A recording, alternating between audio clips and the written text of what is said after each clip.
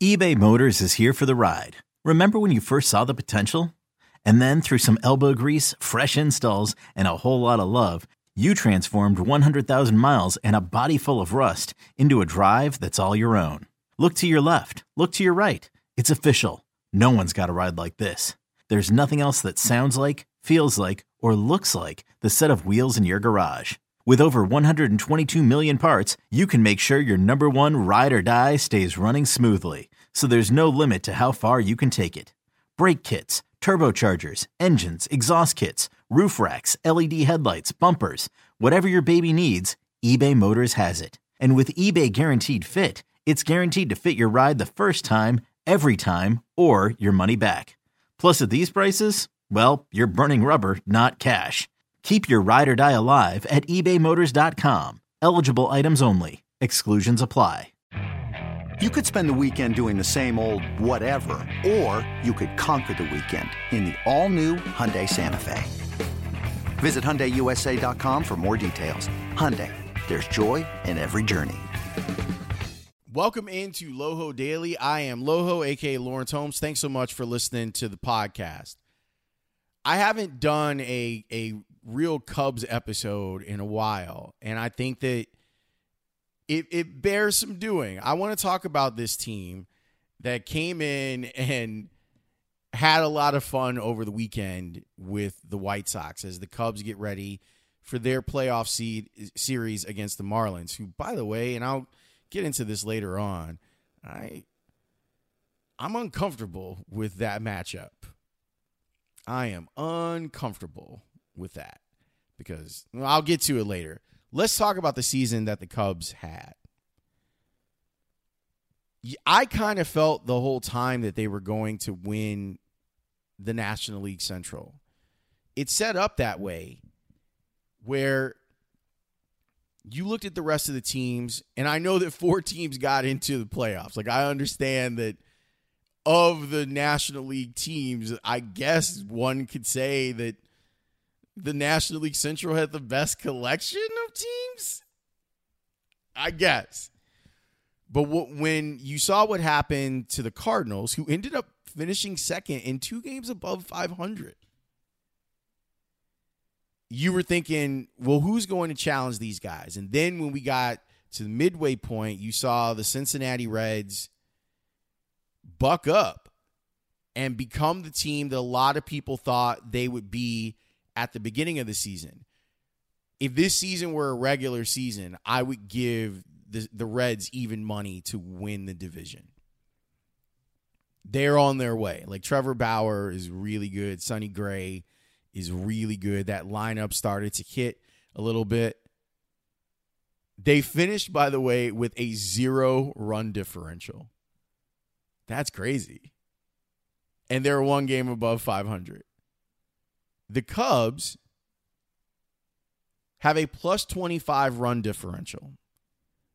And they were able to muscle up on the White Sox on Friday. Can I just speak to the bat flip thing?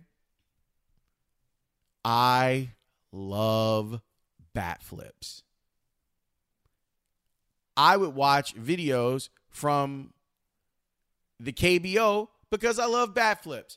I like bat flips in the Caribbean World Series. I like bat flips in Little League games. Wherever it is that someone can flip a bat, if you're going to flip it, flip it.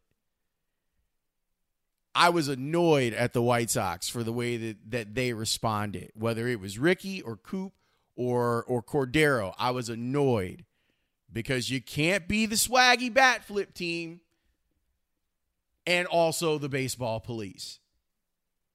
And the White Sox where they're an avatar for new baseball, but now they're acting brand new. And no, that's not the way you play the game. Let Wilson Contreras play the game the way that he wants. I like the way he plays the game. I like the way Javi Baez plays the game because it reminds me of Tim Anderson. It's how he plays the game. I know that the Cubs, I feel like I'm fairly confident that I know how the Cubs are going to line up if they have to play a game 3. Having the chance to do the shows with David Ross throughout the season was educational. And when I talked to him about Jon Lester, he made it pretty clear how he feels about Jon Lester. And his experience matters. So if they end up in a game 3 situation, don't be surprised if Jon Lester, who has been up and down throughout the season, is the person that gets the call. What Rossi told me was that he felt that Lester's postseason experience, and there's a ton of it, you got to have guys whose heartbeats slow down in the moment. And he trusts that Jon, Big Jon, will have his heartbeat slow to the proper beat total.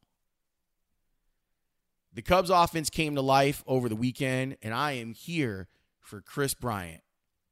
I'm here for it. I'm here for Kris Bryant saying, I don't give a I am here for that. Y'all have turned the nicest guy in the world into a crazy person. I'm glad that he's hitting too, even though it came against the White Sox. Because the Cubs have struggled to score runs all season long, them trying to get runs in the playoffs when you're going up against teams 1 and 2, and the Marlins, I'm telling you, their rotation, if you don't know about Sixto Sanchez, man, you need to know.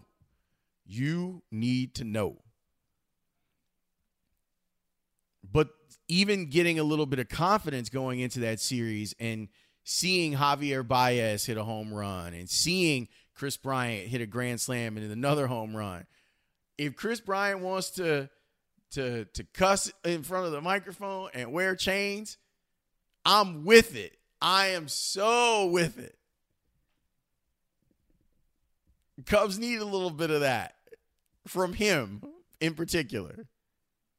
It really is remarkable. It's remarkable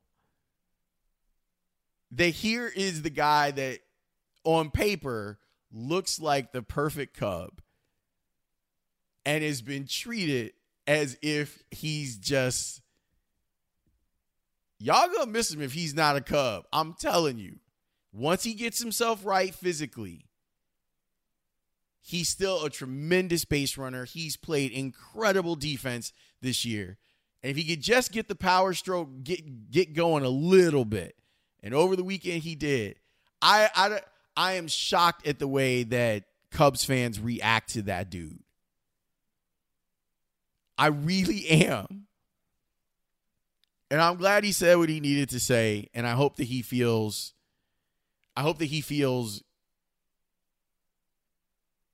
like he got it off his chest. He let people know where he was at. And maybe there can be some vindication for him. Anthony Rizzo, I was talking with Maddie Lee, who covers the Cubs for NBC Sports Chicago. And she made a really cool observation. Rizzo told those guys, don't worry about what the back of your baseball card looks like. Like, don't worry about it because we're not there. This season is different. All you can do is try to give the best at bats that you can give right now. Throw out what your numbers are. Throw your statistics out. Throw them in the garbage. They don't matter. What matters is, can you now put together competitive at bats? And now they have that opportunity to do that against the Marlins, a team that most baseball fans would have preferred just had gone away after the ridiculous way that they had handled their COVID outbreak earlier this season. But give this group of no names outside of their rotation some credit. There were a few games where guys on the team didn't really know each other. You had the speed skater. He ended up making the roster. Don Mattingly didn't know who people were inside the clubhouse. And yet, here they are.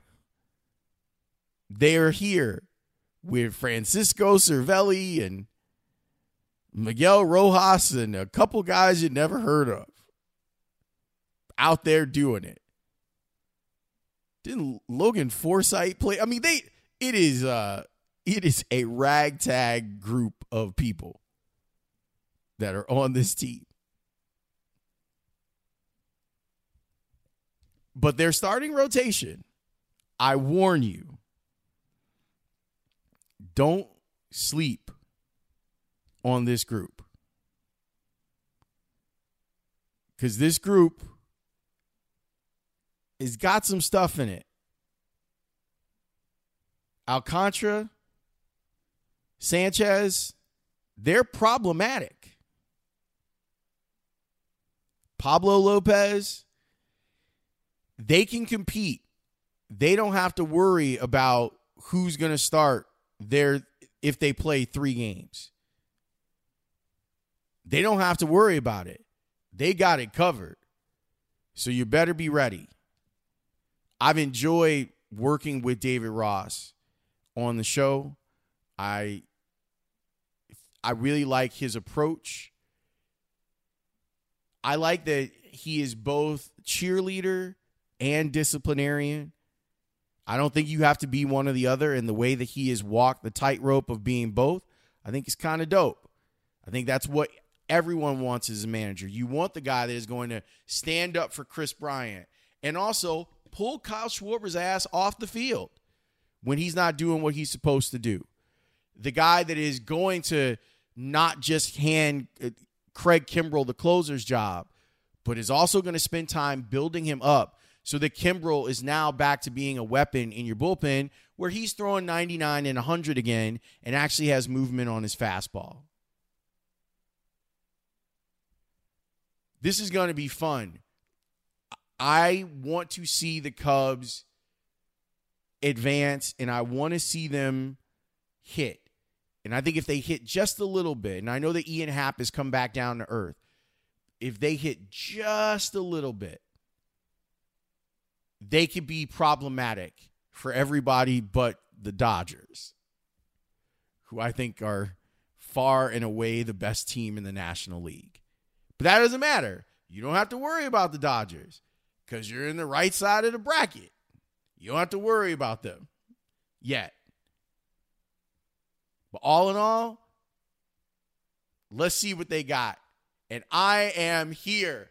No more Chris Bryant slander. You let him know, KB. Let him know. Thanks for listening.